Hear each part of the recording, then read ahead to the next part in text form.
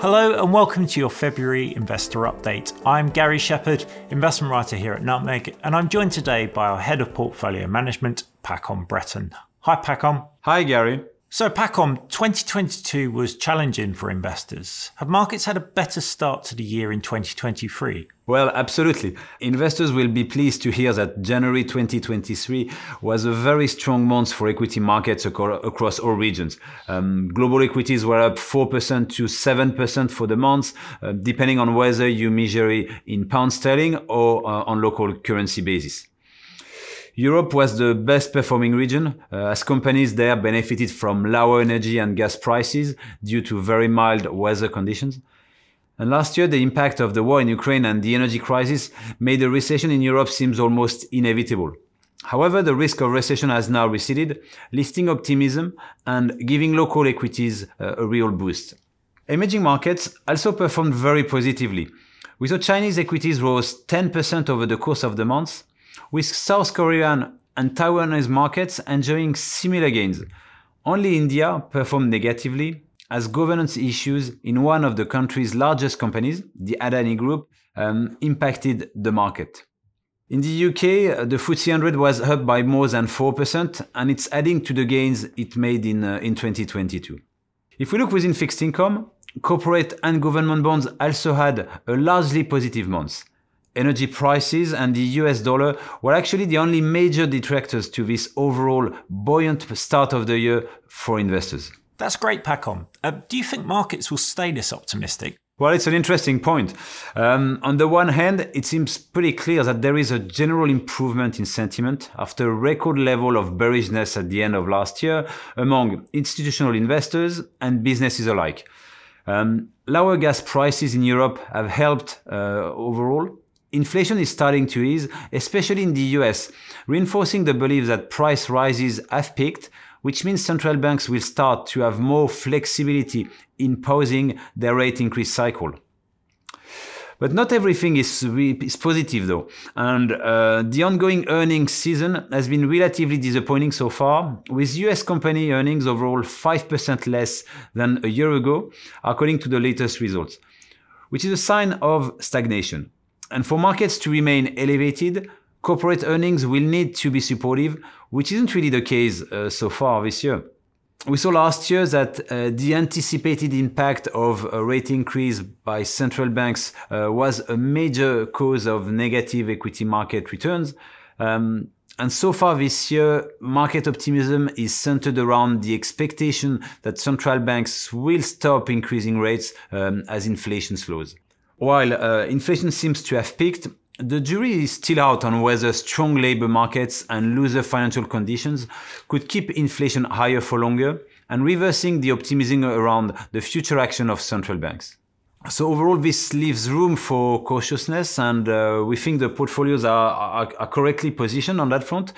But for now, we're of course happy to have seen such a strong start of the year.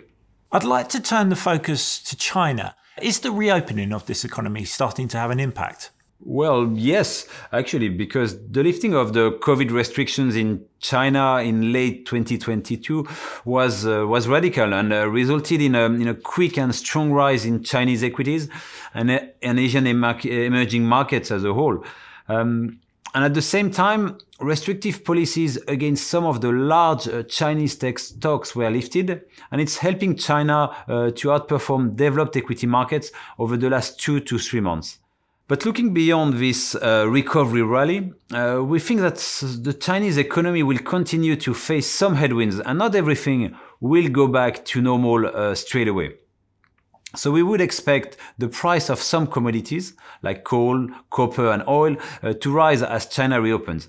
And they are not spiking yet. And perhaps as China is less connected to the rest of the world at the moment than it was before COVID. But this is really one area where we will monitor it closely. The Bank of England recently increased interest rates by another 0.5%, taking the base rate to 4%. It also upgraded its outlook for the UK economy. What do you make of this? Well, the data is very mixed.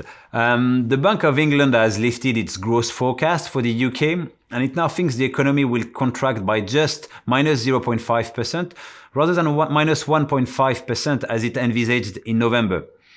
While this would mean the UK still enters a recession, the bank thinks it will be much shallower and shorter than what was previously expected. And the positive impact of declining gas prices is one factor making the bank more optimistic. But on the other side, an IMF projection released earlier in the month gave a slightly more pessimistic view on the outlook for the UK. It downgraded the forecast it had made in October, and while upgrading its outlook for the US, France, and Germany. So it thinks the UK will be the only economy to have a recession among the large and developed countries in 2023. So the fact that institutions have such different outlooks and keep having to revise them highlights the complicated nature of the UK economy. And we think that while some headwinds remain, and actually a drop in energy prices, the potential for rates to stop increasing earlier than initially anticipated, and an extremely robust job market are actually reasons to become more cautiously optimistic on the domestic economy. A final but important question. Have the portfolios had a good start to the year? Well, yes, the market environment has been supportive so far this year. As we've already discussed, both bonds and equities performed well in January. And this means that the Nutmeg portfolios enjoyed gains over the course of the months. So you may remember that in December, we made some changes to the portfolios. We adjusted our exposure to equity and bonds to help balance risk in the current macroeconomic environment. And we're pleased to see some of these changes are paying off. We increased our exposure to emerging markets, for example, and which have had a good start to the year. So of course, we think about the asset allocation of our portfolios with the long term in mind. And the investment team and I are reviewing how we can really best deploy the cash waiting within the portfolios over the coming months to take advantage of any opportunities. And we'll be sure to update you when we do this. Thanks, Pakom, and thank you for joining us. If you have a topic you'd like us to discuss in next month's Investor Update, you can contact us via email or on our social media channels.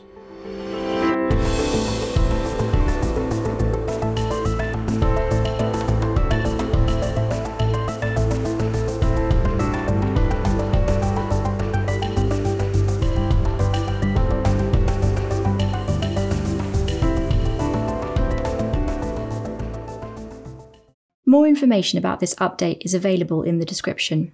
As with all investing, your capital is at risk. The value of your portfolio with Nutmeg can go down as well as up, and you may get back less than you invest. Past or future performance indicators are not a reliable indicator of future performance.